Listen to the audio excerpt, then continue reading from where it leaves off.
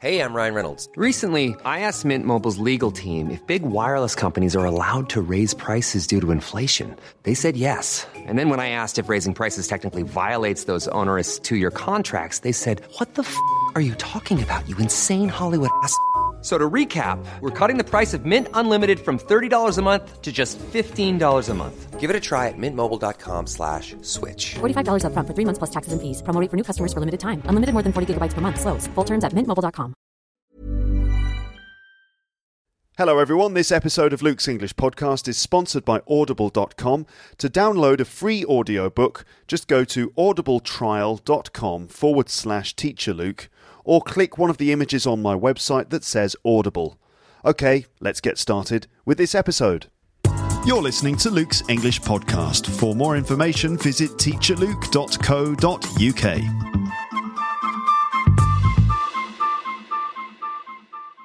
Hello there, welcome back to another episode of Luke's English Podcast. How are you? I hope that you're fine. I always say that at the beginning of episodes, but I suppose it's a kind of habit now, isn't it? I have to start with something, so why not start by asking you how you are? Obviously, you can't really respond. You could always leave a comment on the website or send me a message or just imagine your response in your own head. You can do whatever you like because this is Luke's English Podcast, okay? And I like to encourage a sense of freedom and a sense that, you know, that there are no boundaries.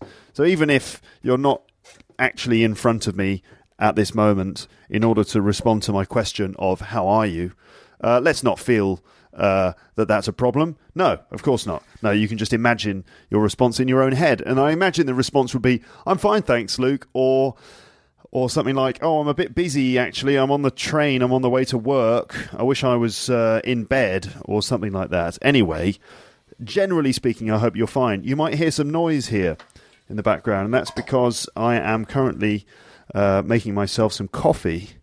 We've got a coffee machine in the kitchen here, yes, I'm making coffee, not tea this time.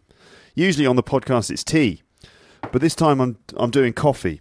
Now we have a Nespresso machine. You know these things that are advertised by George Clooney? Nespresso. What else? Well, I think there are other options, but anyway, we've got a Nespresso machine. But the thing is, we've run out of Nespresso capsules. You know, the little capsules you need to make espresso coffees with this machine. We've run out of the capsules. So what I'm doing now is using this Nespresso machine just purely as a method of heating up water. Because it's quite good at that. It just sort of heats up the water as it comes through, and it pours out like a little stream of hot water. And I can use that to make instant coffee. So this is the sort of cheap version of Nespresso, if you like. I've got a glass jar of pretty cheapo instant coffee, and so you just add a spoonful of instant coffee into the bottom of the mug, and then simply use the Nespresso machine to apply hot water to the instant coffee, and Bob's your uncle. You've got some nice instant coffee. It's not quite as good as the Nespresso stuff, but it's good enough for me, and it's better than nothing, isn't it? So I'm now going to press the button on the Nespresso machine. You're going to hear a noise. So what I'm going to do, in order to prevent the noise from being too distracting on the podcast, I'm going to press the button, and then I'm going to run to the other side of the room. Don't worry, I'll be careful. I'll run to the other side of the room so that you don't get like that loud, disturbing noise of an espresso machine, okay? So here we go. Could you hear that? Could you hear the noise disappearing into the background? I don't know. What's going on here? Well, I'm currently in my flat, as you can imagine, and I'm not up in the pod ship or the Sky Pod or the Space Dream Pod or whatever, you know, I'm choosing to call it. I'm not in there. Instead, I'm sort of going mobile in the flat in this episode, just because I'm in the middle of doing stuff. You know, I've just had my breakfast and I'm now attempting to make some coffee. I need to give it some more water, so we're going to have to do this again. We're going to have to do the button push and then dash across the room again. Okay, there we go. So I've just had my breakfast, I'm making a bit of coffee, and then what I'm going to do is tell you about my wedding day, because this is the wedding episode. So that's the plan for this episode. as you know, a couple of weeks ago, I got married. That's right, and this is your opportunity to give me congratulations and go. I imagine the whole world is now applauding loudly and, shouting and cheering expressions of congratulations to me. And so in this episode, I'm going to tell you about my wedding day, including aspects like the preparation of the day, the thoughts, feelings and emotions that I experienced, and just what happened on the day itself, so what actually happened during our wedding. I'm not sure how long this episode will be, but I will aim to keep it to just one episode. I mean, I could, I could ramble on and on, especially about sort of a day like this, but I'm going to aim to keep it in just one episode, okay? So this is the wedding episode, and you're going to hear specific vocabulary related to weddings, and you can just follow this personal account of my marriage in France between an English guy, that's me, and a French girl, that's my wife, of course. And I'm going to describe lots of things in this episode, including how we organised our wedding, the roller coaster of emotions we experienced, why we chose a civil marriage outside and not a religious one in a church, and what marriage really means to me and to my wife. So that's what you can expect in this episode. So strap yourself in and join me on a little journey into marriage land for this special episode of Luke's English Podcast. Okay, now let me just make sure that my coffee is ready. Okay, I think that's enough water there in the coffee. Instant coffee, it's not the best coffee in the world, but as I've said, it's better than nothing. You know me, I am a tea drinker, but in the mornings often I like a nice cup of coffee just to get the day started. Now it's August in Paris at the moment, and generally speaking, in August in Paris, the city just sort of goes dead because most of the residents go away. They leave Paris and they go into the countryside or they go somewhere else on a holiday. And so it feels like the whole city just collectively takes the month off. So it's much quieter outside than it normally is. The place is really quite dead, which is brilliant, of course, because finally it feels like Paris is a lot more relaxed in August than it is in other parts of during other parts of the year. But the downside of that is that lots of things are closed. Lots of businesses and shops and restaurants and things will close for the month of August. But it's a nice peaceful time. And I'm not working. Both the university and the British Council where I work, they are both closed at the moment, so there are no courses running. And so I'm on holiday.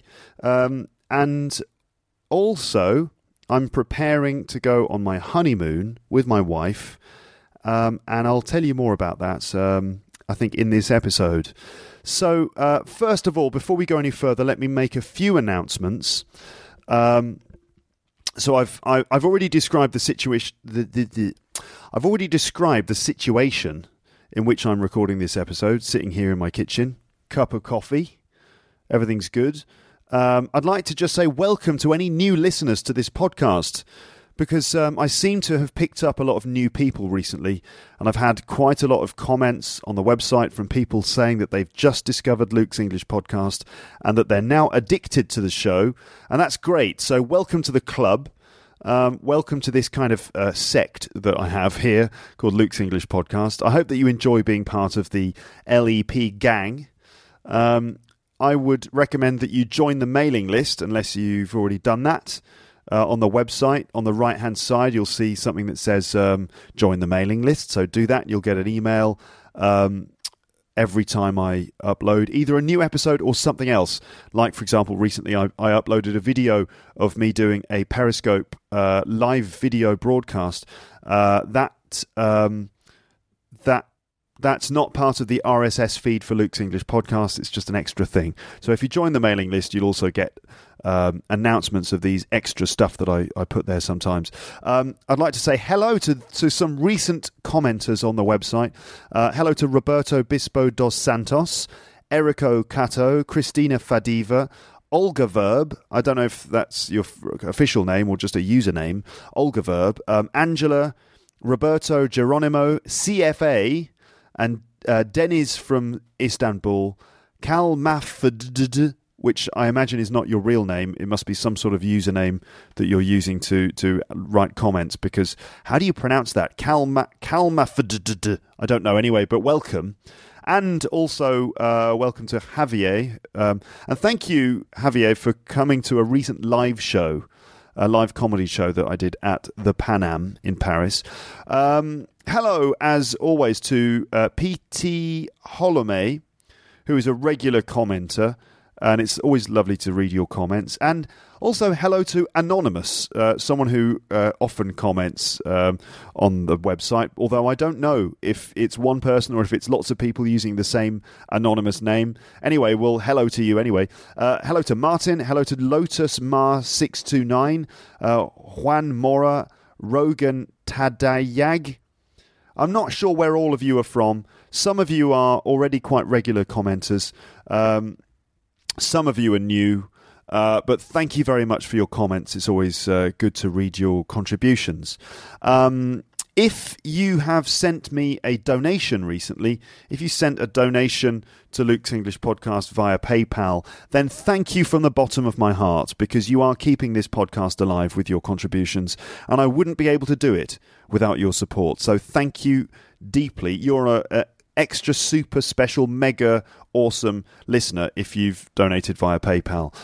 As I mentioned earlier, I joined Periscope, which is this app that you can get on your phone, and it allows you to view people's live video broadcasts from around the world, and also it allows you to do your own live video broadcasts. Okay, so I joined Periscope and I did a live broadcast recently, and you can see the video of my first Periscope broadcast on my website. Just check out it's a post that came between episode 280. Is it 283? Where is it? Where is it? Okay, it's a post that came, I think, between episode 284 and 285. So if you check the archive on the website, or if you check the recent episodes list on the website, you'll see it there. So if you want to check out the video, you can. And you can also follow me on Periscope by searching for my Twitter name, which is @EnglishPodcast, or just search for Luke Thompson on Periscope and you should be able to find me. You can watch Periscopes without the app. You can watch them on a computer, and there's a link that you'll see there on my webpage for this episode. From time to time, I will do live broadcasts on Periscope, probably when recording podcast episodes. I'm not doing one right now because I just didn't feel like it, because I like to put the podcast first. I've been a little bit quiet recently, except for a new episode which I uploaded yesterday, and that is for the usual reasons. Life has been very busy. I got married, as you're going to find out in this episode. We went to Italy for a very quick romantic getaway after our wedding. And that was absolutely gorgeous. I've been occupied at the British Council teaching English all day, every day, and that has only just stopped for the holidays. And, of course, we've been planning our proper honeymoon, which begins in just a couple of days. In fact, we leave in 2 days. Where am I going? I'll tell you later, all right? Also, I've been doing quite a lot of comedy in the evenings, and I've had various opportunities for comedy gigs over the last 2 weeks, and so I've been quite busy. And the comedy stuff, that includes a 1-hour special show that I did with my friend Paul Taylor, who you know from the podcast. We did 30 minutes of stand-up comedy each. That was last Thursday evening. The title of our show is Taylor and Thompson, Sorry, We're English. That's the working title of our comedy show at the moment. And it's a show that we expect to perform on a regular basis here in Paris on either Thursday or Friday evenings, and there will be more details to follow. I've had lots of positive responses to episodes I did recently with Paul and Amber Minogue, and I do plan to have them both on the podcast regularly. In fact, I have plans to record something with Paul and Amber later this afternoon. Amber has a young child to look after, as well as her normal working life and so on, so it is a little bit more difficult to get her on Luke's English Podcast, but she loves doing it and recording episodes of the podcast. That was a joke never mind. So she's very happy to join me on the podcast whenever she can. So I'm going to do a podcast with them both later today, and I'll upload that as soon as I can. I'm going on my honeymoon in a few days, so I will be gone for a couple of weeks. I'm recording a few podcast episodes now in the next couple of days before I go away, and I plan to upload them all before I go, so you should have some stuff to listen to. I might record some things when I'm on my honeymoon. We will see. I'll be on holiday with my wife, of course, so I'm not sure that I'll be in the mood for podcasting because, I'll be on holiday. But then again, we are going to an interesting place, so there could be some great opportunities to talk with certain people. Let me tell you where I'm going. Okay, now originally we planned to go to South America, but those plans fell through because we left it too late. So instead we're going to go to California. Now, some of you might be thinking, oh, really, Luke? You're going to America again? That's a bit of a cliche. Couldn't you go somewhere else this time? Well, no. As I said, we were going to go to South America. We were going to go to Peru and Bolivia, and we were going to climb the Inca Trail. And we really want to do that. But because we left it so late, because we were too busy organising our wedding, we left it too late, and the Inca Trail is fully booked because they only let a certain number of people go on that trail every day, and it's fully booked. And we thought to ourselves, well, we really want to do that trail as well as see all of the other amazing things in those two countries as much as possible. So what we're going to do is we'll come back to South America, and we'll do it at a later date, and instead this time we've decided to go with something that we imagine will require slightly less planning, a holiday that could be a bit easier, because it was a very long and quite a stressful process preparing the wedding. And what we want now is just a holiday that's adventurous and fun, but also is kind of a little bit easier. And we think that California has got the infrastructure, and obviously it's an English-speaking place, and we know it a little bit already. And so basically we're going for the easy option of going to California. But I'm planning to take my audio recorder with me, and so there may be some great opportunities to talk to American people in California, and also just give an account of our trip. So we will see. My wife is totally cool with me recording stuff while we're there. In fact, she wants me to interview some of the locals because she finds it interesting. But I'm not sure if I want to be thinking about doing podcasts when I'm on my honeymoon. I might just want to relax and enjoy being a tourist and enjoy spending, quality romantic time with my wife. But still, I am going to bring a microphone and a recorder, so we will see what happens. If I get a chance to record something for example, from inside a toilet on another mode of transport, then I will take it, because I've never recorded something from inside a helicopter or inside a hot air balloon. So we will see if I get the opportunity to do that. Last year, almost a year ago exactly, I was recording an episode of Luke's English Podcast from inside a toilet in a plane somewhere above the Middle East on the way to our holiday in Indonesia, and I did a podcast about that. So who knows, I might do a podcast about our trip to California. So we will see. Now, let's get down to business and talk about this wedding. Okay, so I got married. I'm now a married man. I'm wearing a wedding ring on the fourth finger of my left hand, I'm starting to get used to it now after a couple of weeks. It was a bit weird to wear the ring at first. It felt a little bit uncomfortable and odd because I've never worn jewelry on my hands. I've never worn rings or anything, so it felt a bit weird. But now I'm already getting used to it, and I absolutely love wearing it. I think it's wonderful. It's made of platinum, and obviously it's just a symbol of my marriage to my gorgeous wife, and so I'm proud to be wearing it, and it's very nice. It's very shiny as well, and so it's only been a few weeks since the wedding. We are currently in marital bliss. Marital bliss, that's the sort of joy and bliss that you experience immediately after getting married. So we're in marital bliss, or we're in the honeymoon period as it's known. Hopefully this feeling will continue for a long time to come. I'm planning to do another episode after this one in which I deal exclusively with the vocabulary of weddings. But in this one, I'm not going to teach you any words directly in this episode right now. I'm just going to tell you about my wedding and try and, communicate what it was really like. But of course, plenty of wedding-related vocabulary will crop up during this episode in my descriptions. I'll go through that more explicit. I'll go through the vocabulary more explicitly in another episode in the future. Okay. Now you might be thinking, are you really going to reveal to the world so much about your wedding? That's a bit personal, isn't it? Are you sure it's wise to tell everyone so much about your wedding? Well, yes, I am aware of these things. I know that I'm revealing quite a lot about myself online, not just in this episode, but in other episodes of the podcast. I know, for example, that students of mine at the university might hear this, and they will then find out all of this personal information about their teacher at university. And this might affect it might affect my professional relationship with them.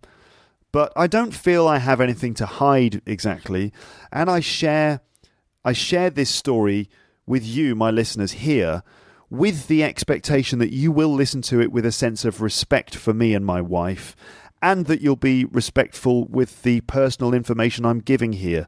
I share this information in good faith, and that is what I expect in return from you as a listener. Of course, I don't really need to say these things to the LEP community because I think that there is an implicit level of trust between you and me. I hope so anyway. I think that's hopefully something I've built up over the last 285 episodes, a sense of mutual respect and trust. But still, I am sharing personal information about my wedding day. I'm aware that maybe I'm sharing too much online, but I just hope that people listening to this will treat me with respect. But you never know. I do realise that revealing personal things about yourself online is a bit risky, because the thing about the internet is that whatever I upload here could end up permanently out there in the online world. Even if I decide to remove this episode from my website, people could have already and probably will have already downloaded it and re-uploaded it or whatever. Even if I get rid of the original version, it could still be available on torrent sites or file sharing sites or other places like YouTube or whatever. Okay, so once something is out there on the internet, I feel like that's it. It's out there forever. I don't mean to say that I'm super important and that information about my wedding leaked online could cause some kind of international catastrophe like World War III or something. No. I just mean that personally I have to be a bit careful about what I upload, because ultimately it will be in the public domain forever. And sometimes I think it would be wise for me not to mention anything about myself at all and keep it all private. But I am willing to do it. Okay, I am willing to talk about these things, but please do understand that I do this with the expectation that you will treat me with the same level of respect that I treat you. And something personal like my wedding, I expect you to treat it with a suitable level of care and discretion, okay? I mean, I just know that some people think, it's not wise to say so much about yourself. Well, I know the risks. I'm sure that most of you understand all of this. So it's fine. I just wanted to mention it, though. So let me now tell you the story of my wedding. Remember, I plan to do another episode in which I deal specifically with the vocab, and that will come later. Okay? So where on earth should I start in this incredibly romantic and touching story of true love across borders? This series of days, the series of days around the wedding, was the culmination of not just months and months of planning, but also years of a relationship that I've had with my girlfriend who, well, she's not my girlfriend anymore because now she's my wife, of course. It was a very emotional few days, full of the joy of life. I've never experienced anything like it, and my wife and I, and many of our family and friends, are still buzzing about it today. The day itself went better than we could have expected. So let me tell you about it. You might also be thinking at this point, but wait a minute, Luke, you already got married. Didn't you get married in April? You mentioned it in another episode not long ago. Well, yes, that is right. I did get married in April too, but I got married twice to the same girl. Now, if that is confusing, don't worry, because I will explain it in this episode. Basically, it relates to the idea of civil marriage and the other type, either religious or what's the word for it? Secular marriage, and I'll explain it. Okay, so there are, by the way, notes and partial transcript for this episode on the page on teacherluke.co.uk. Some of it's fully transcribed, some things are just notes. And so it's a mix of transcription and me just improvising this episode. But you can find a lot of stuff, a lot of things that will help you to follow what I'm saying on the webpage for this episode. So just go to teacherluke.co.uk and find this one, which I think is episode 285, is it? No, it's 286. Yeah, okay. So let's begin at the beginning. How did I meet my wife? How did I meet her? We met in a restaurant in London in sort of 2010. So basically, it was an anti-Valentine's night out. What does that mean? Well, you know, Valentine's Day, the 14th of February, is that day where couples get together and they have dates with each other, right? But it's also a time when single people feel a bit fed up because they don't have a date to go out with. So on the 13th of February,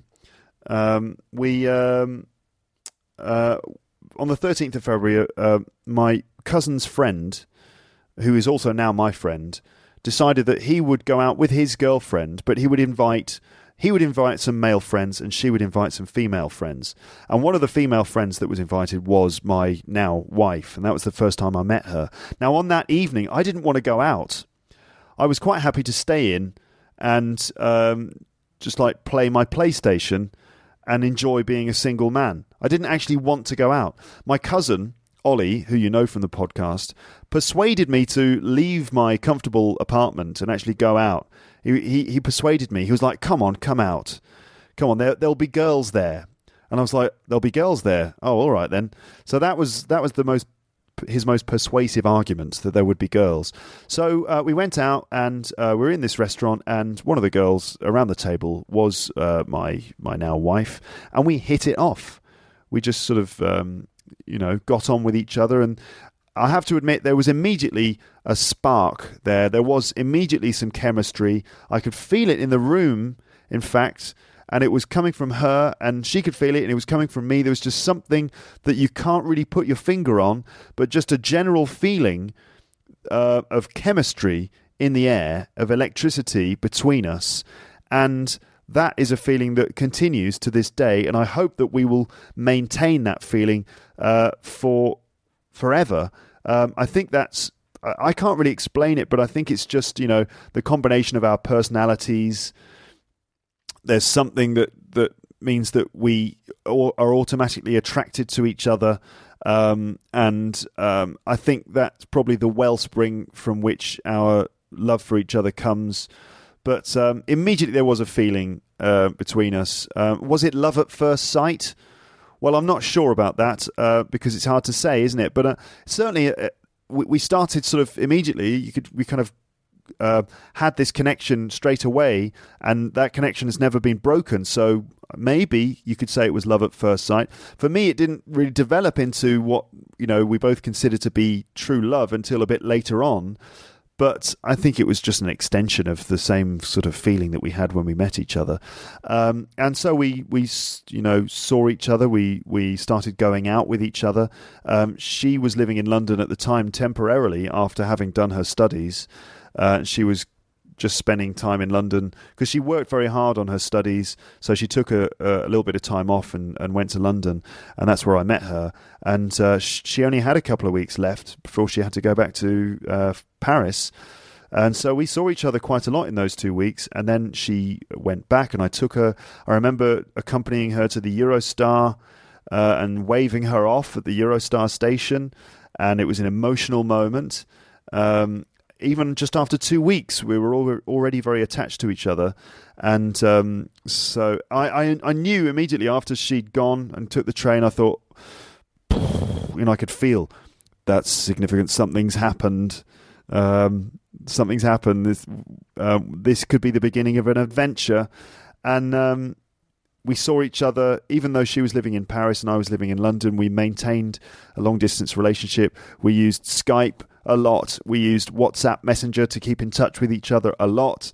I spent a lot of money on phone bills and on Eurostar tickets because we made sure that we booked our Eurostar tickets early in advance so that we could spend regular weekends together. She would come to London on the Eurostar and she would take the first Eurostar back to Paris on a Monday morning. So she'd be getting up at 5 a.m. in my flat and then, getting a taxi to the Eurostar station. Crazy times, really crazy times. But we didn't want to be separated from each other, and so she would leave at the absolutely latest possible opportunity, which would be first thing on a Monday morning. So that way we would get Sunday evening together, and I would do the same thing coming back from Paris. I would stay until Monday morning, and I'd get an early Eurostar train back. It was easier for me because of the time difference. It meant that I got a little bit more sleep. But for her, a little bit more difficult because she was losing an hour travelling from London to Paris.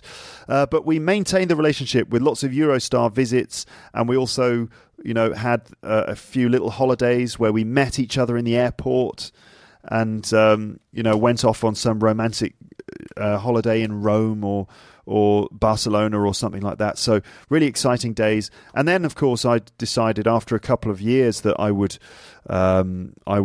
just, I'd bring us together by moving to Paris. Originally, there was the suggestion that she would move to London because she got down to the final two people in a job interview process for a good job in London, and right at the end of the process, she failed to get the job. So that was a very upsetting moment. And at that point, I thought, right, I think I'd better make a step and move to Paris. And so I did. And it's easier for me because there's lots of work available as an English teacher. And so I thought, right, okay, I'm going to do it. I'm going to leave the UK and I'm going to move to France. It'll be different. It'll be weird. I don't speak the language. It's going to be complicated. I'm going to move away from my friends and family. I don't quite know what I'm doing. But the reason I'm doing it is because I love this girl and I want to make it work. And if you find someone who you have that feeling with, if you find someone that you have a connection with, then it's worth chasing it. It's worth following it, and it's worth maintaining it and trusting it. And that's exactly what I did. And I think that it has paid off. I think it has paid off. Because we're now together and we're now married, for goodness sake. It's incredible to think that all of these things have happened. So what made you move to France? Well, I've just explained that. And why did you choose to get married? That's another question. Well, I was never a huge fan of marriage. I've never really been a big marriage type person. Neither of us were, really. We used to talk about marriage and we agreed that it wasn't really necessary. It's never been that important to us. But somehow it felt like the right thing to do. In fact, I decided to propose to her, not because it was necessary, not because there was pressure for us to do it. I decided to propose to her just because I wanted to do it as a declaration of my love and commitment to her. Not because I felt any social pressure or any religious pressure or anything like that, but because, as I said, I'd never felt any pressure to marry. I'm not from a conservative or religious background. It did make her parents happy and my parents happy as well, of course, but they didn't put pressure on us to marry. To be honest, I think that my parents are probably more keen for us to deliver grandchildren than to get married. But anyway, so I proposed to her as a surprise and as a statement of my love and commitment. And that is the spirit in which we got married. How did I propose? Well, that's between me and her. I'm not sharing that. That's private, okay? I will talk about what marriage means to us and how it affected the wedding day in a couple of moments, okay? So how was the wedding planning? Well, some parts of the planning were great, like visiting places in the south of France, doing wine tasting with friends, writing the vows, and also just imagining the event with all of our friends and family there. But admittedly, a lot of the planning process was quite stressful, and it was quite a lot of work. We did argue a bit, mainly over the fact that she felt she was doing more work on the marriage than I was, which I think was pretty much true, but I certainly did do a lot too. It's not fair to say that I didn't do anything. Of course, I was doing plenty of things, but she probably was the driving force. We chose to plan the wedding ourselves. We didn't use a wedding planner. Our parents didn't organise it for us. We did it all ourselves. And that is actually a huge undertaking with many different things to organise. And it all has to be perfect as well. There's a lot of pressure, especially when you're the ones in the middle of the day and you're also organising it yourselves. We never really cared about weddings, but suddenly it becomes important because everyone else is going to be there to see it happen. Suddenly, all of your friends and family who you care about will be there to witness it, and so you've got no choice but to try and make it as good as you can. And because of all the photos and the videos, and you only have one wedding day in your life, hopefully, so it becomes more and more important to make it special, to make it unique and wonderful. And as a result, you end up kind of micromanaging and planning everything down to the tiniest detail. And that is time-consuming and costly. And as a man, it's not really my natural position. You know, I mean, I think I can probably safely say that most men are a bit more laid back about their wedding. They're a bit more sort of relaxed and casual about it. I mean, they don't require so much detail in the planning as most women do, I think. I think that's generally true. It doesn't mean that we don't care. Of course we care, and we want it to be a brilliant day. But we're probably just a little bit easier to please. So what I'm saying is that my wife had a slightly more specific vision of the wedding than me, and that meant that she was pretty much the driving force behind the planning. And I think that frustrated her a little bit, and the argument that we might have had went something like this. She would say, I'm doing everything and you're doing nothing. And I would say, I'm not doing nothing. I'm doing loads of things. That's unfair. You can't say that I'm doing nothing. And then she would say, well, you're doing less than me. And I would say, well, yes, well, you don't let me do more than you because you're in control of everything. You can't just control everything and then complain when I'm not doing it. And she would go, okay, I suppose you're right. In fact, yes, Luke, I expect you'll be right about everything from now on, and I should just get used to it. And I would say, yes, exactly, get used to it. We're married. When we're married, I'll always be right because that's how marriage works. Obviously, the dialogue didn't really go like that because at the end it became kind of a joke. Because let's face it, I will never be right ever again, will I? I have to accept that, but that's fine. No, don't get me wrong. We didn't argue all the time. We just had a couple of disagreements, which I think is normal in the rather stressful experience of planning a wedding. So we didn't argue that much. Most of the planning went fine. And in fact, as I said, a lot of it was great fun, especially the visiting of locations in the south of France. There were some beautiful areas of the country where we visited. Also, it was great to choose and taste the food and the wine because we tasted some delicious food that we ultimately chose for our wedding, and also we enjoyed tasting some wine and some champagne as well with our friends. Also, it was an emotional and touching experience writing our own vows to each other, which we then actually read out during the wedding day. And also, it was great fun for me to practice some songs with my brother Jim and my cousin Ollie because we played some music. I played some music at the wedding. A few songs, and I was backed up by my brother Jim on drums and my cousin Ollie on bass, and I was playing the guitar and singing. And that was really fun because we spent a few afternoons in a recording studio practicing.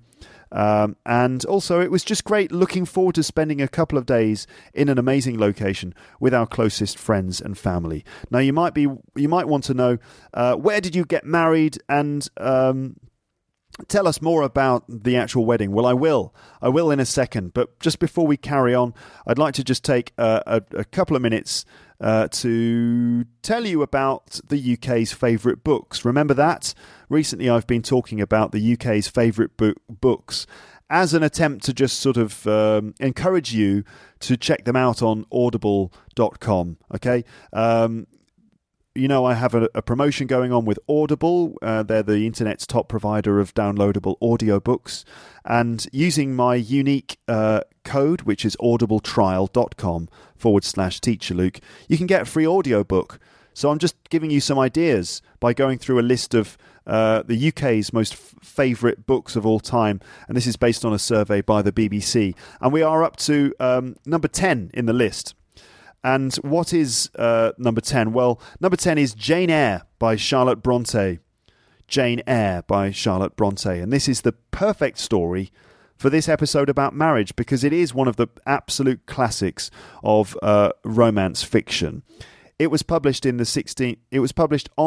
16th of October 1847, and the book tells the story of a woman called Jane Eyre who begins her life living through hardships and mistreatment. She gains her independence and her education, falls in love with a man who appears to be out of her reach, and enters the tricky world of love, commitment, family and loyalty in the mid-19th century.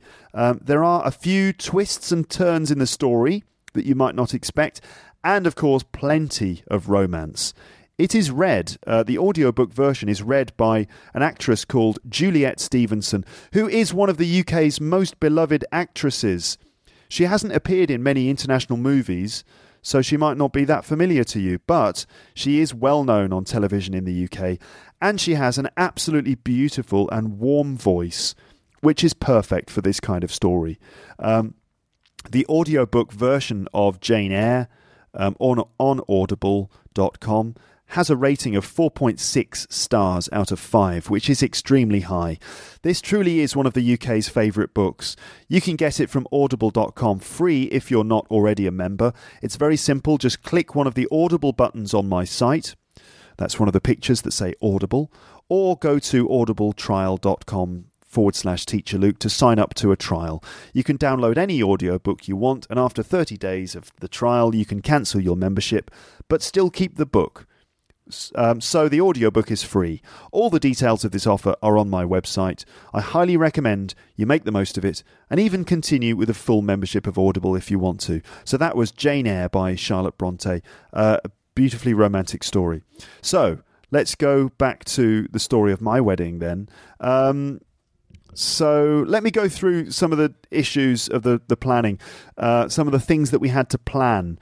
In terms of the most difficult things, definitely choosing the guest list, choosing the table plan, for my wife, choosing the dress, giving people travel and accommodation advice, which was quite complex, and also just choosing and planning and designing the ceremony. These are the more difficult things. But I tell you what, let me go through a list of the things that we had to plan, and I'll tell you a little bit about each thing. Okay, so first of all, we had to plan the location. Where were we going to get married? You know what? Actually, before I talk about that, I should explain the double marriage thing. I think that's probably a good idea. So, in April, we got married in London. Now, okay, in France, basically, you tend to have two parts to a wedding. There's the civil marriage, which is where you get married in the eyes of the law, and then you have another ceremony, which, if you want it to be religious, it can be, or otherwise it can just be secular. So you've got the legal part and then the celebration, either religious or non-religious. So that's two separate things. And what people tend to do in France is they'll get married in their local town hall, and the mayor of the town will marry them. And then after the wedding in the morning, the legal part of the wedding, usually in the morning, they will have some sort of celebration later on in that day. It could be in a church, or it could be just in a neutral space if they're not religious. Okay, so two parts of the wedding. In the UK, because we don't have a separation of church and state, in the UK, we tend to do both the legal and the religious, or the celebration, at the same time. So it's typical that you get married in a church, you have the religious ceremony in the church, and then in the church as well, you sign on the registry. So the legal aspect is done in the same ceremony. Now, we chose to get married in France. Why? Why didn't we choose to get married in London? Well, originally, we wanted to get married in a beautiful part of the south of France. And so we actually booked a place in the south of France. I'll tell you about it in a bit. And so the plan was that we would get married in the local town hall next to this beautiful location, and then later on in that day we'd have our own personal ceremony and celebration. Okay, but the town hall in this place said no. Okay, they said no because we're not from that area. Okay, so they said no, you're not from this area, you don't live here, you can't get married here. No. So great, we thought that's nice. All right, so we need a plan B. So we kept the booking of the location for the celebration, but we needed to find another place to actually get legally married. And at this point we thought, well, why not do it in London? Because there are some members of my family who, because they're old or whatever, they can't travel to the south of France. So let's have our civil marriage in London, and that way some of those, some of my English family members will be able to attend it, and it'll be more balanced. So that's what we did. We got civil married in London, and then we kept the booking at this beautiful location in the south of France for our sort of secular celebration. All right. So in terms of the location, well, we found. Let's see. In terms of the location, people during the wedding were saying to us, "So, how did you find this place?" Because it was a beautiful place. They were going, how did you find it? Like, does your wife come from this area or something? No, we don't really have any connection to the place other than we think it's beautiful. So basically, we wanted a place that would be beautiful and gorgeous, where the weather would be good, and we wanted it to be a special location, not because we have a connection to it, but just because we wanted to be married in a beautiful place. So we chose an area of France that has good weather and that also is surrounded by lavender fields in July. So we were quite lucky. We were hoping that the lavender would be blooming, and we were lucky because there was lavender everywhere. So there were beautiful fields of lavender all around us. So we chose that spot because of the weather and because of the lavender. And we thought, let's make this a beautiful day for everyone. So we picked that spot. And then after we'd chosen the general area, we went online and looked for places where you can hold a marriage celebration. And we made a short list of places that we liked the look of. And then one weekend, we took a train down to the south of France, rented a car, and drove around visiting all of these places and sort of testing them out and so on. And all of the places all of the places we visited, we didn't like. So, for example, the first one, it looked nice, but it was too close to the road, so you got the sound of cars going past. Didn't like that. The next one was just too small, and the atmosphere didn't feel right, and so on. We kept going through these places until eventually the last place that we saw on a Sunday afternoon, we drove through the countryside. It was a beautiful drive. It felt like you were driving out into the middle of nowhere with lavender fields around and stuff. And we drove up a hill, up this track, and we climbed up and up and up and up. And eventually we got to this location. And it was like an old farm on the top of a hill. And the farm had been converted into accommodations and a sort of a suitable area for a wedding. And there's a swimming pool and stuff like that. And it was really beautiful and clean and nicely presented. And when we got up to the top, we got out of the car and we looked around. There was an amazing view all the way around. You could actually, because it was on the top of the hill, you were first of all cut off from the rest of the world. So it gave it a magical feeling of being separated and otherworldly. It's like being on another planet or something. It was really, really atmospheric. But also there was a great view, like a 360-degree view all the way around. And you could see the valley on the other side. And you could see some chateaus, like these sort of old French buildings and things in the distance. It was really magical. So immediately we were sold on the place. And so that's the place that we chose. We chose it for the atmosphere and for the beauty and for the lavender. And it paid off because it really gave the day a magical sort of feeling. So we had to plan the location. We did that. The guest list is something obviously you have to plan because you can't invite everyone. You have to try and scale it down. You've got to be selective. And I found that really hard because it was a bit like drawing a line through all my friends, as if to say, you guys can come, but you guys can't come. It's like you're in or you're out. And I knew that I was, for example, I was inviting some people And I felt like if I invite these people, I've got to invite those people too. It felt really difficult because I didn't want to make anyone unhappy, and I knew that by not inviting certain people that they would find, they'd be upset or annoyed or something. I was really sort of sensitive about who to invite and who not to invite. It made me feel very uncomfortable indeed. But, various people gave me advice and they said, Luke, you've just got to be ruthless about it and just decide who do you really want to be there. And remember that you can't invite everyone. So it was really hard to divide up my friends between those who were invited and those who weren't. So that was quite difficult. But in the end, it was all right. It's all part of growing up, I think, that you have to make these decisions.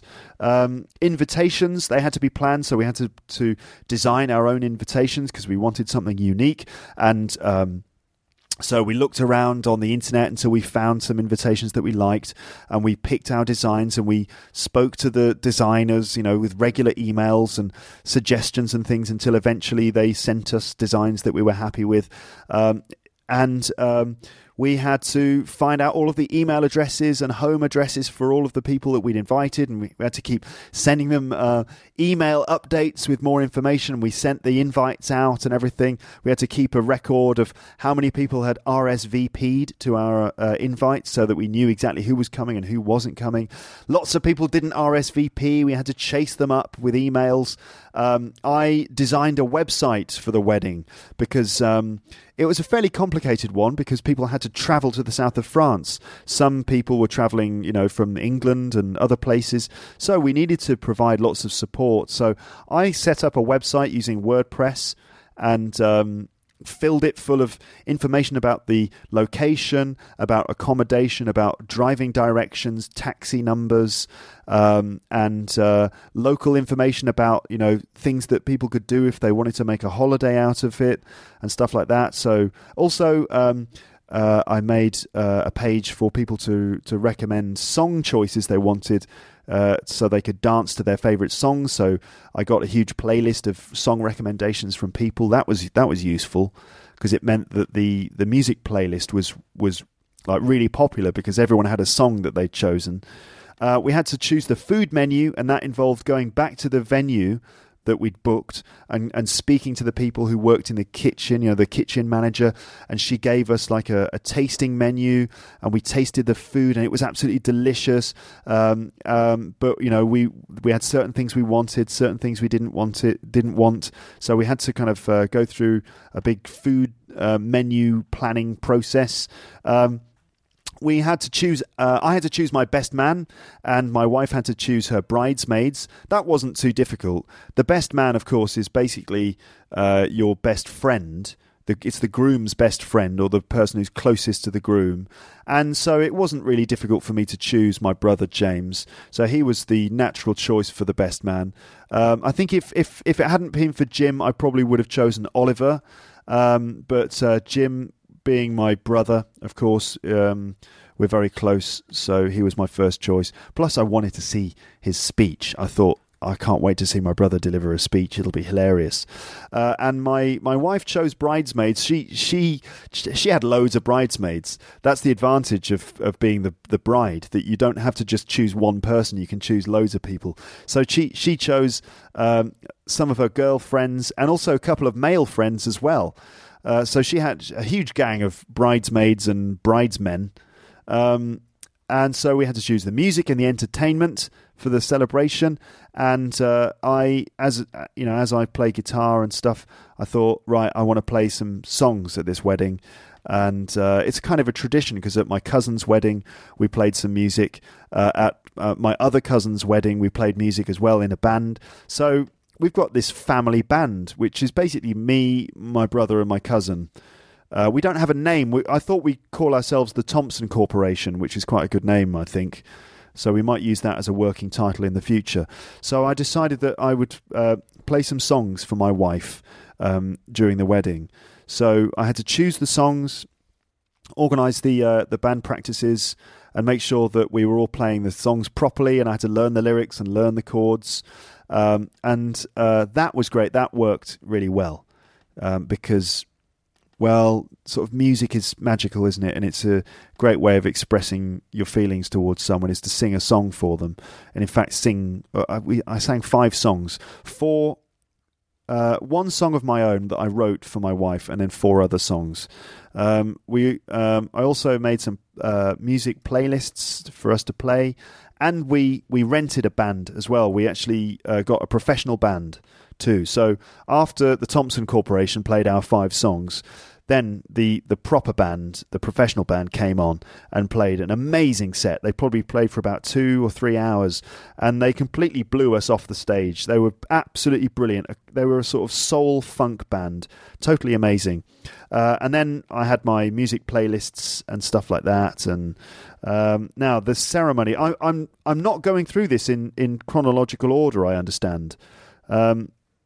Maybe I should be doing that, but I've got to just try and get through this list. What I did earlier is I wrote a big list of things. I just sort of tried to remember everything, and I just threw it all into this list. But I think probably what you want is a story. You probably want a narrative.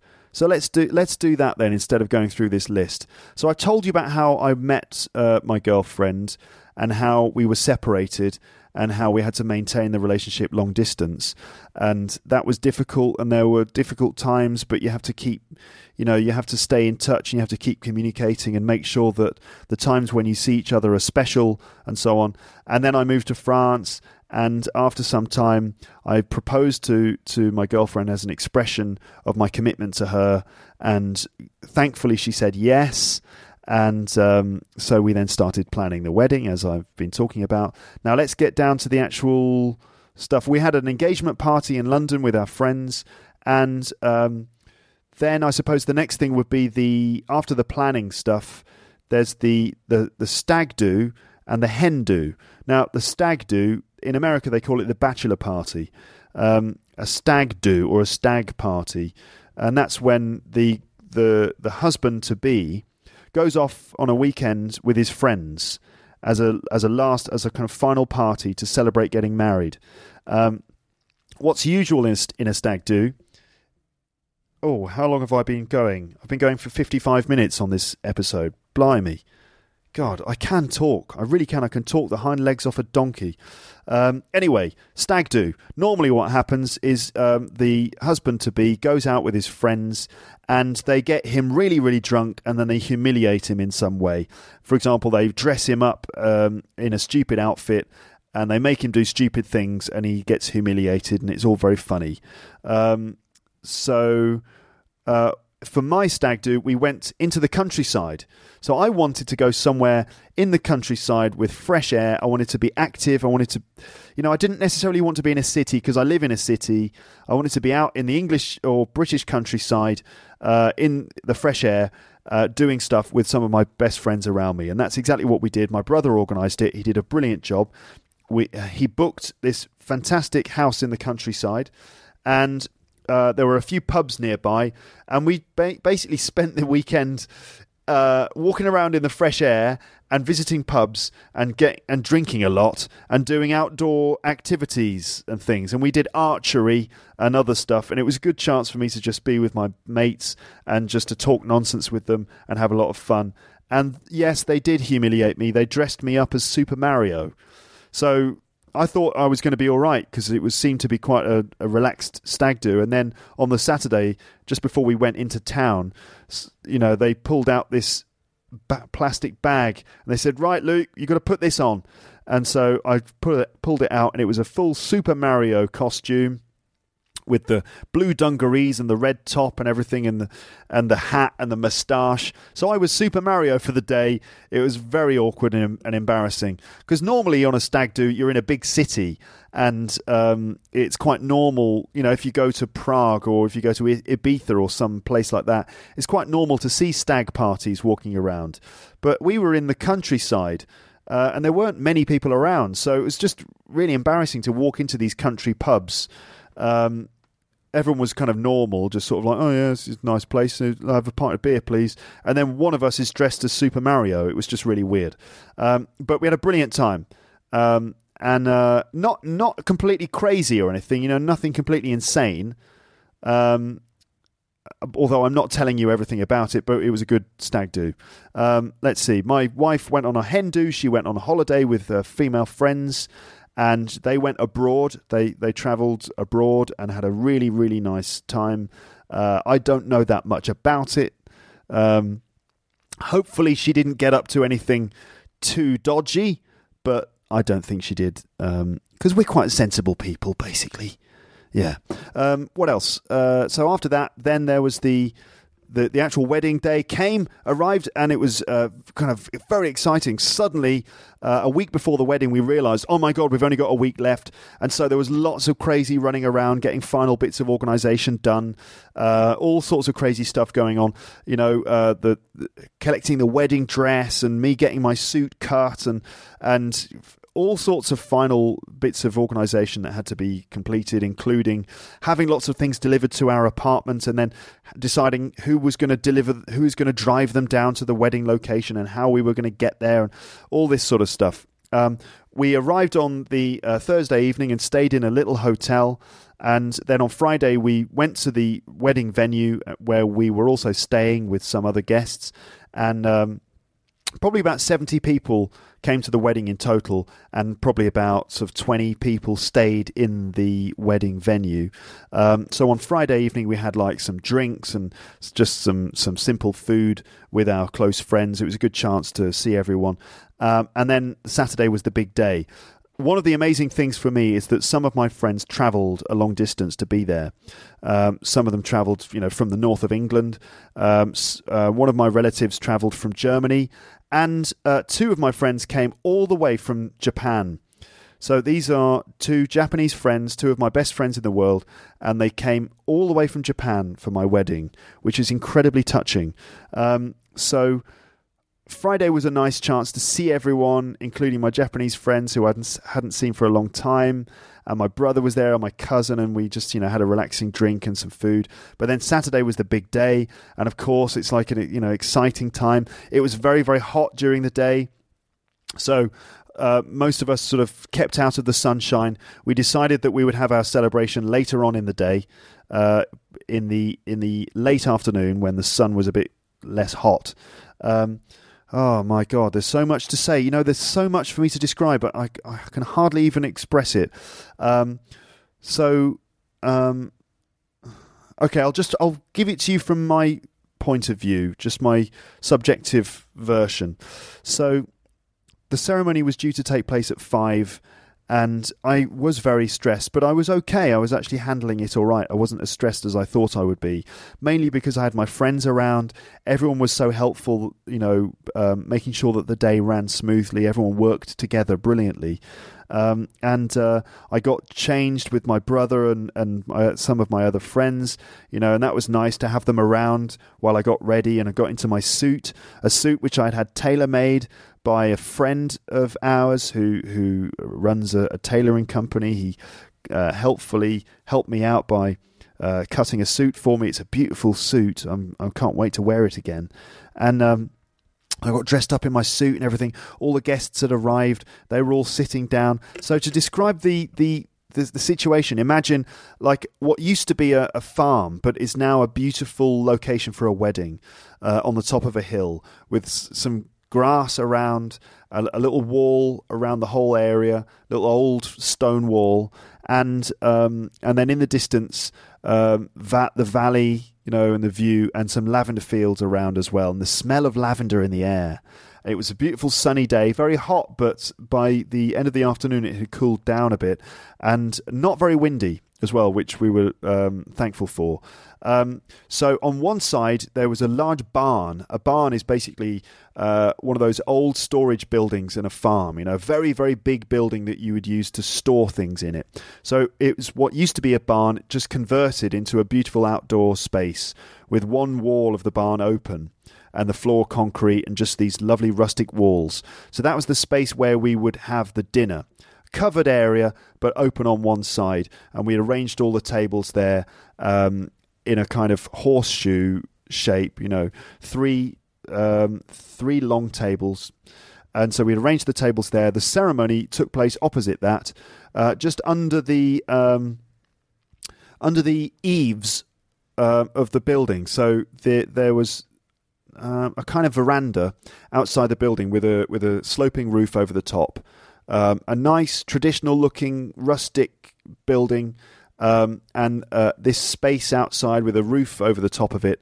And so we arranged all the chairs for the ceremony there, and we had our celebrant standing at the front, not a priest, we chose a celebrant, and all the guests sitting in lines. So I, when the time came, I went into the back room, and I met up with my brother and the other key members of the procession who were getting ready to walk into the area for the ceremony. So I was the first to walk in, and I walked in with my mum. And while we walked in, one of my wife's best friends was playing a beautiful melody on the flute. And it created an incredible atmosphere. If you can imagine the view around, the sunshine, the smell of the lavender, a slight breeze, the flute being played, all the beautiful guests looking so great, sitting down, a beautiful atmosphere. And I walked in with my mum, and my mum went and sat down next to my dad, and I stood there at the front waiting for my wife. And then the other members of the procession came in, the other, bridesmaids, my best man. And then the final person to come in, and I hadn't seen her all afternoon, and I hadn't seen the dress up to that point. My wife-to-be arrived with her father, and they walked very slowly down the aisle towards me. And it was quite a powerful moment, because just obviously not just the fact that I'd seen her for the first time and that she looked beautiful in her dress, but also just the level of intense sort of emotion that I immediately could see she was experiencing, and that she could see me experiencing it too. And we were kind of locked into each other, and I watched her come towards me. And, you could get the sense that all of our friends and family were also experiencing this moment, and it was like really magical. And she arrived, and the ceremony went through. Our celebrant read through the ceremony, and we wrote the ceremony. In fact, my wife and I had written the whole thing with the help of this celebrant. I'm calling her a celebrant. Now, she wasn't a priest, because we're not religious. And so who do you choose to marry you if it's not a priest, and it's not a sort of member of the local council like the mayor or something? Well, we chose a woman who's a professional at leading marriage ceremonies. And so she had the appropriate style, appropriate tone of voice, and she was just discreet enough to basically be a mouthpiece for our ceremony, which we'd written. So we spent time writing the ceremony together, so it was tailored to us. The celebrant helped us, and she was really useful. But ultimately, it was a ceremony that was specific to us, and so that made it all the more powerful. And there were readings by my father and by two of my wife's bridesmaids, and they were very touching. And my girlfriend and me read our vows to each other. So there was a moment where we faced each other holding the microphone, and we read our promises to each other that we'd written personally. And when my wife read her vows to me, it was really emotional, and she got really emotional, and she couldn't finish her sentences, and she had to pause to try and get control of herself. And everyone in the audience was crying, and there wasn't a dry eye in the house. It was very emotional. I got choked up as well, and so when it came time for me to read my vows to her, it was really difficult to keep my voice under control. So the whole thing was very emotional, and lots of people were crying, and it was really intense, actually. We then had a song during the ceremony, and it was What a Wonderful World by Louis Armstrong. And it was sung by the couple of the musicians from the band, and so everyone else sang along with it. That was quite a funny moment, because the musicians played the song far too slowly, so it was really difficult for us to all sing along. That was the only weak point, really, that they were singing this song, I see trees of green, and everyone's kind of, you can sense everyone's like, come on, make it faster, because we can't sing along to this. So that was quite funny. It was very touching and very meaningful and just wonderfully emotional ceremony. And when it was finished, we walked up the aisle together. We put the rings on and everything, and you may now kiss the bride, and we had a passionate kiss, and everyone was applauding and screaming and stuff, and we walked down the aisle together, and then we enjoyed cocktails and canapes with all our guests in these beautiful surroundings. And there was just this collective sense that everyone was having a really good time. And it was worth it. Asking people to travel so far was worth it, because ultimately we brought them together in this amazing location, and we delivered a very emotional and sincere ceremony, and we shared our feelings with each other and with everyone else. And there was just this great atmosphere. I didn't expect to have such a warm and emotional atmosphere on the day. It was really, really special. I've never experienced anything like it before. Obviously, there are lots of other things in the list here that I haven't mentioned, like the fact that we had to, that my wife's wedding dress, it took her a long time. She had to go through lots of different dresses before she found the one that she wanted. My suit, the dress code for the wedding. We had to organise speeches, of course. The photographer we had to book. We had to choose gifts for all the guests. We had to order the wine and the champagne. We had to fix all the other aspects of entertainment for the wedding. We had to give everyone directions on how to get there. We had to sort out a rental car. We had to get all the taxis for all of the guests. There was food for the Sunday as well. I've told you how we found the location for the wedding. So after we got married and we had our cocktails, my wife and I went off and had photos taken. And we had photos with, with family members and stuff like that. I was getting a bit stressed out at that point because we were taking so many photos that I knew everyone, all the guests must have been sort of hungry and hot. So I was kind of keen to let everyone sit down and eat, but I didn't need to worry. Everyone was having a nice time sitting around the swimming pool, dipping their feet in and enjoying the view. And so after that, we then... all the guests sat down at their tables, and they had place names with designed menus and place cards. My brother helped us by designing the menus and designing the name cards and everything, and they look absolutely beautiful. And we'd arranged them all with some lavender tied to the serviette and the menu, and all of it tied together in a pack, and they looked all gorgeous with flowers and candles on the tables and lines of light bulbs above everyone's heads. It gave it this beautiful atmosphere. So we had our dinner, and it was delicious, and everyone seemed to be happy, and the wine was flowing. And then the speeches began, and I made a speech basically for the groom. The job of the groom in his speech is to thank everyone for coming. So I thanked lots of people, and it was a chance for me to throw in a few jokes and stuff, and thankfully people laughed at the jokes I said. And I spoke a bit of French to my wife's parents, so I practiced that a bit to try and get the pronunciation right.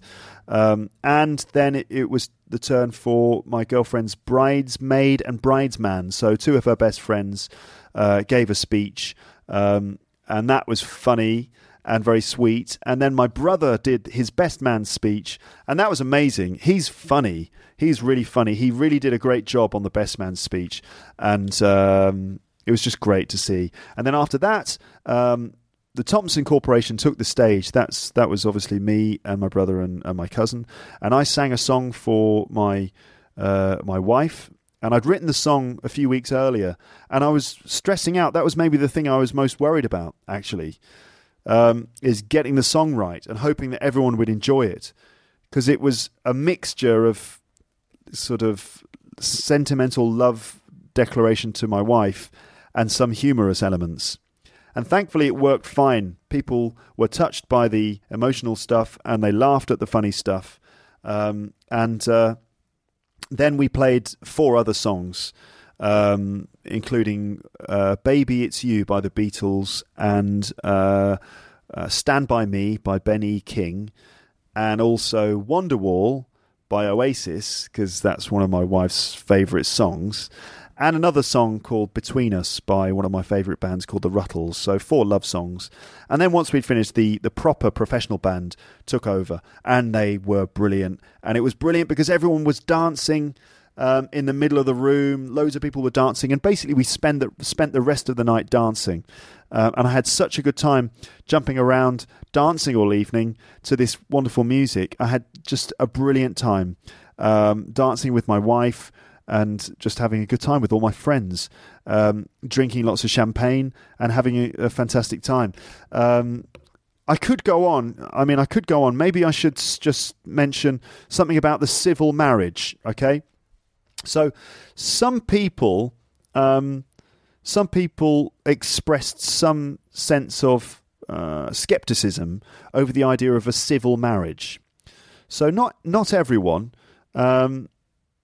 Not everyone. Oh, wait a minute. Before I do this, before I talk about that, I need to make a special announcement to certain Lepsters, certain listeners to Luke's English podcast, because at some point during the night, my mum and dad and my brother grabbed me and they said, "Luke, come with me. Come into this room. We want to show you something." I was like, "Hello, what's this?" And so they dragged me into a room. And a bunch of other people followed, including my wife and other members of the family and some of our friends. So there was a group of about 15 of us, and we all went into a room, and my mum played this video on her laptop to us. And guess what? It was a video from listeners to Luke's English podcast congratulating me.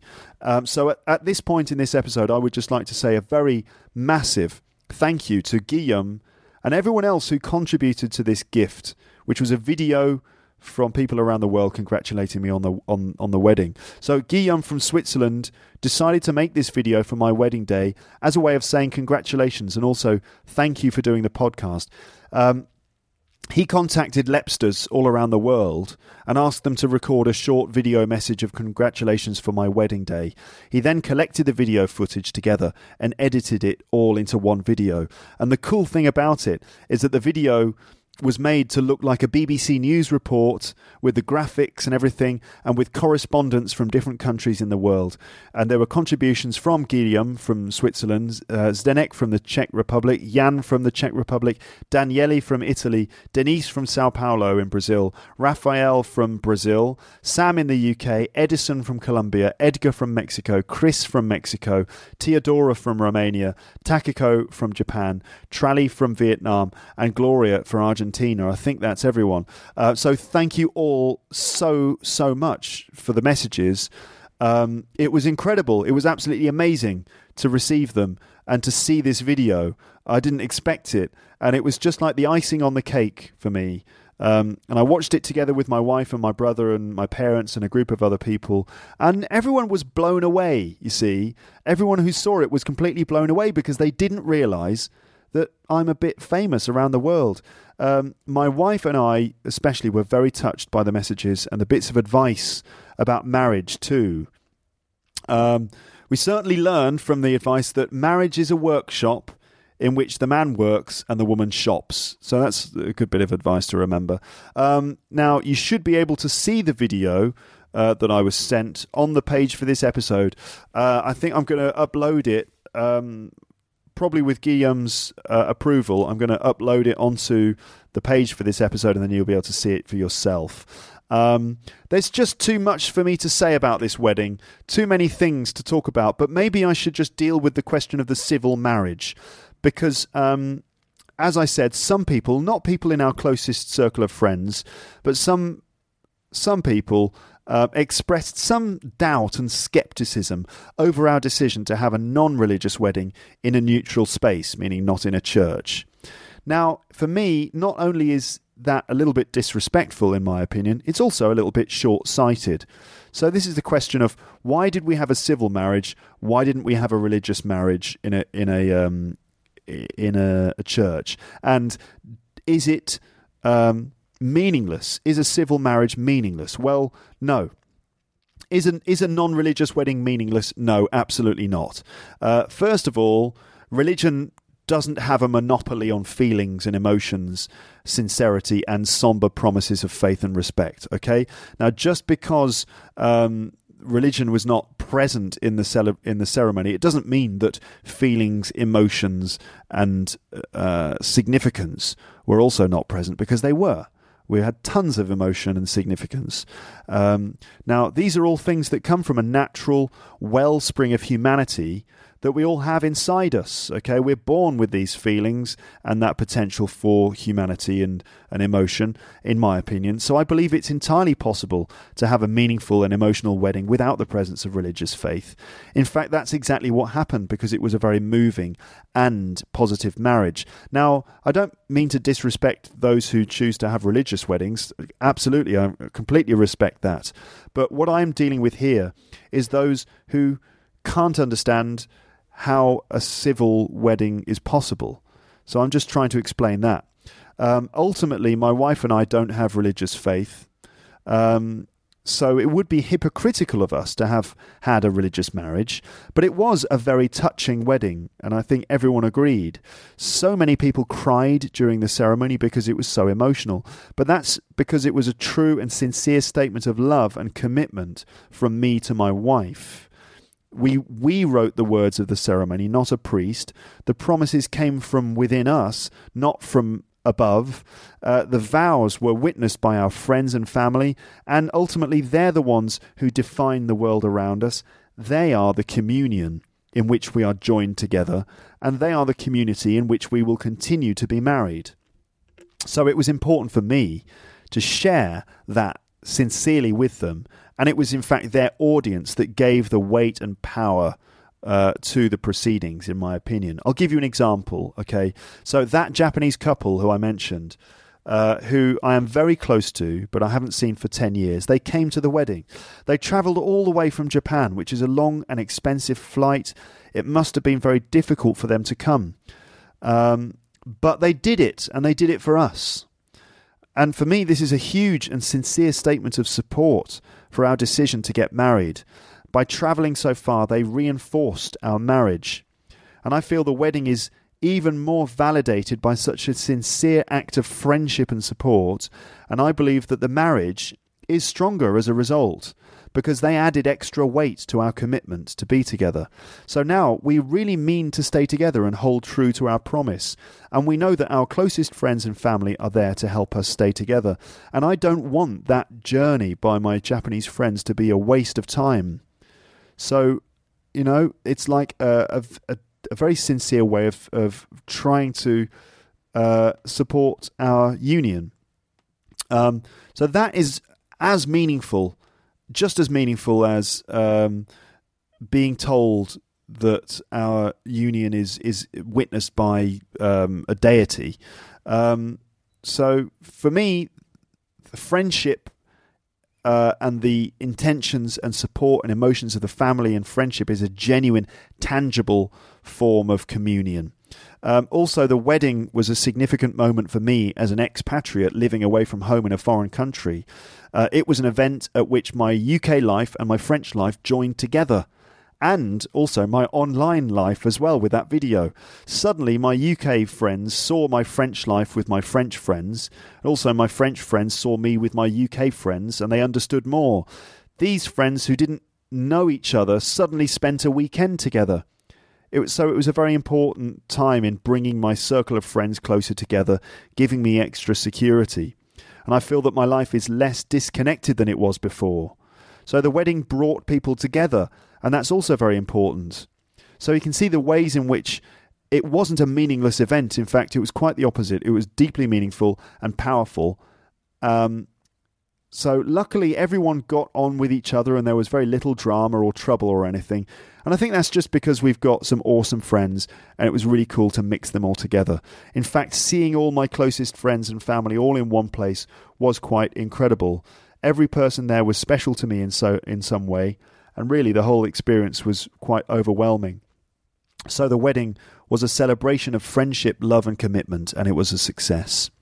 And so what do I expect from marriage in the future? Well, I don't expect it to be a solution to problems. I think that's a mistake. Some people might believe that getting married means that suddenly your problems disappear and that your life is just, in fact, your whole life was just a mission to get married to the right person. I don't agree with that. I'm well aware that marriage requires work and patience. It can feel restrictive and all that. But I think that if you don't hide from this reality and if you're honest with yourself about, the fact that marriage does require some work, and if you don't live in fear of conflict and that you celebrate each other every day in some way and make an effort to reward each other and communicate properly and so on, then I think it can be a really wonderful thing. In fact, I already find it very fulfilling and rewarding already just after a few weeks. How, you might ask? Well, there is a sense of security and family that you have in joining with someone and becoming an official team. Also, I just enjoy calling her my wife. And it's just, I feel like we've got a stronger form of unity that is now recognised by everyone. It's like official that we are an item. As if it wasn't official before, but it's like extra official now. I'm sure that there will be moments of hardship in our marriage, but just like in any marriage, if we're honest. But I really believe that you can't escape the difficulties in life. You can't escape the difficulties in life. It's better to just face them and just proceed and take control of your life with confidence, knowing that you can't escape from trouble. Trouble will come and get you in the end. And if you choose, for example, if you choose not to get married because you're scared that it might be hard, well, I guess it's a personal choice in the end. But I think hardship will come and find you somehow. I was okay with being single, in fact, and I was okay with being alone because I wasn't a massive player. I wasn't a playboy or anything, so I was quite happy being a single guy and being alone, in fact. But I prefer being in partnership with my wife. I've lost my single status and whatever freedoms that involved. But as I said, I wasn't a big player anyway. And I feel like I've gained something more than that single status. I've gained the companionship of my wife and the influence of her on me. And I think it's a good choice.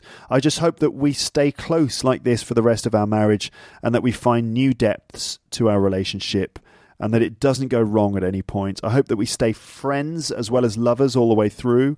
I think it's up to us.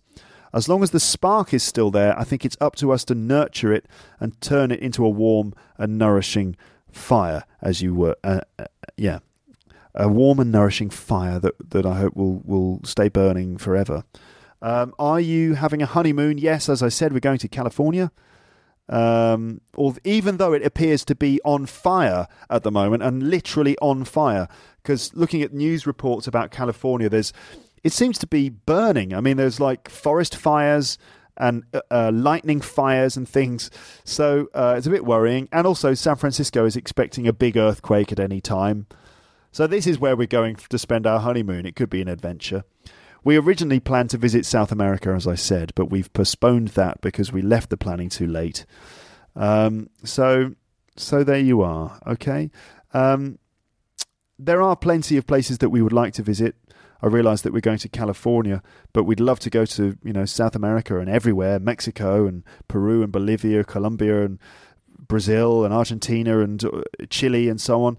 We'd love to go to Japan as well. I plan to take my wife to Japan to show her around where I used to live, and I think that would be great and a great experience. Also, we'd like to do a tour of the UK because I want to go to Scotland and visit the Highlands of Scotland, and I want to take my wife to Wales and show her the beautiful countryside that there is there, and the Lake District, and all sorts of other places in the UK.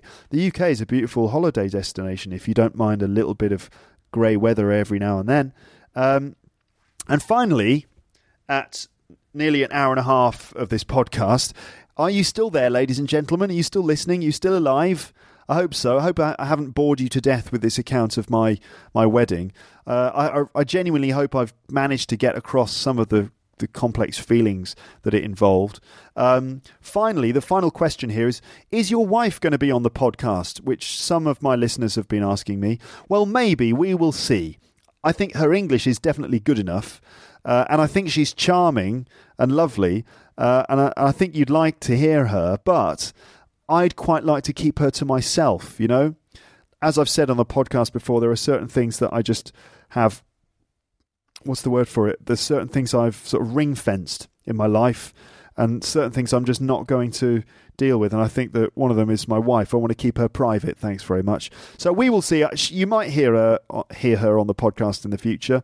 You never know. You might hear her in my California honeymoon podcast. But I'm not making any promises. Okay. So that's it. That's the end of this episode. I've tried to just give you a first-hand account of what it's like to get married, and I hope that you've enjoyed listening to it. Don't forget, there will be vocab about weddings coming soon, but for now, it's time for me to just bring this episode to a close. So I'm going to do that right now. So here we go. Nice to speak to you. Speak to you again soon, but for now, it's bye. Thanks again for listening to Luke's English Podcast. For more information, visit teacherluke.co.uk.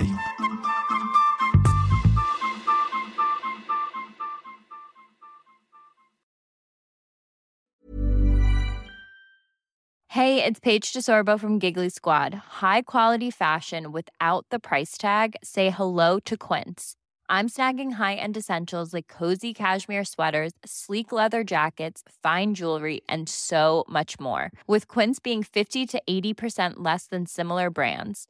And they partner with factories that prioritize safe, ethical, and responsible manufacturing. I love that. Luxury quality within reach. Go to quince.com/style to get free shipping and 365-day returns on your next order. Quince.com/style. If you enjoyed this episode of Luke's English Podcast, consider signing up for Luke's English Podcast Premium. You'll get regular premium episodes with stories, vocabulary, grammar, and pronunciation teaching from me, and the usual moments of humour and fun. Plus, with your subscription, you will be directly supporting my work and making this whole podcast project possible. For more information about Luke's English Podcast Premium, go to teacherluke.co.uk/premium info.